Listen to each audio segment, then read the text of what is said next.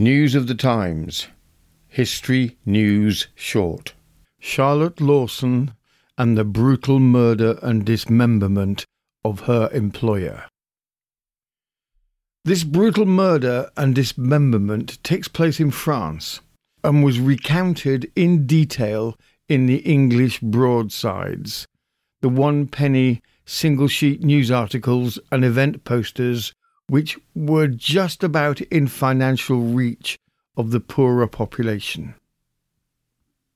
The culprit, Charlotte Lawson, is assumed to be English given her name and working for an unnamed employer in France. The crime is detailed and planned, ending with the dismemberment of her employer and all the limbs severed and thrown into the River Seine. Charlotte attempts to cover her crime by creating a false narrative where she is supposed to be meeting her employer in a neighbouring parish, then expressing false alarm of her employer's disappearance to the sister. The body parts were discovered in the River Seine, and Charlotte's explanation that her employer must have been murdered on the way to the parish was not believed. Charlotte eventually confessed to the gruesome murder and dismemberment and was summarily hanged. The recounting of this story from the penny papers below. From the broadside, date unknown, the story of Charlotte Lawson. A most shocking murder committed by Charlotte Lawson on her mistress by beating her brains out with a brick bat and afterwards cutting her to pieces. The chambermaid of a lady who kept no other servant lately committed the following most horrid murder. On the 12th of last month, about noon, the girl requested her mistress to go and look at something at the top of the cellar stairs, from whence she violently pushed her down the stairs, following her immediately, fell upon her and thrust her hand into her mouth to prevent her crying out.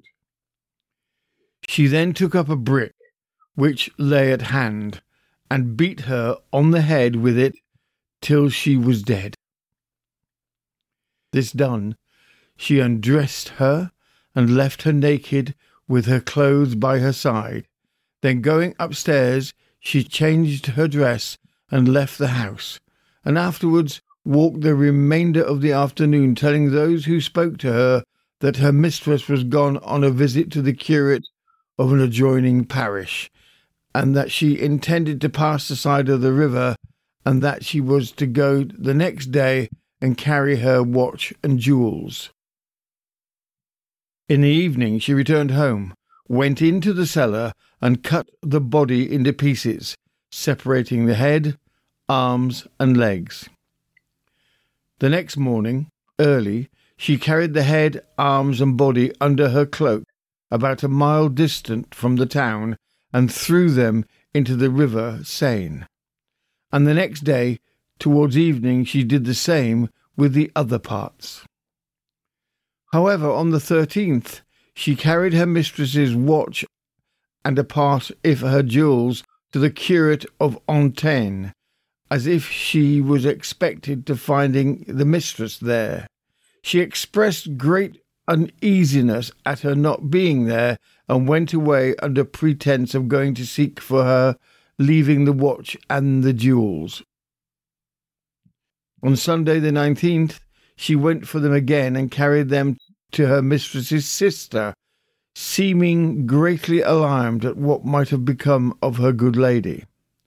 The same day, an arm and other parts of her body were found in the river, and this wretched creature was the first to say that the body parts must doubtless be those of her mistress, who must have been murdered in Antin.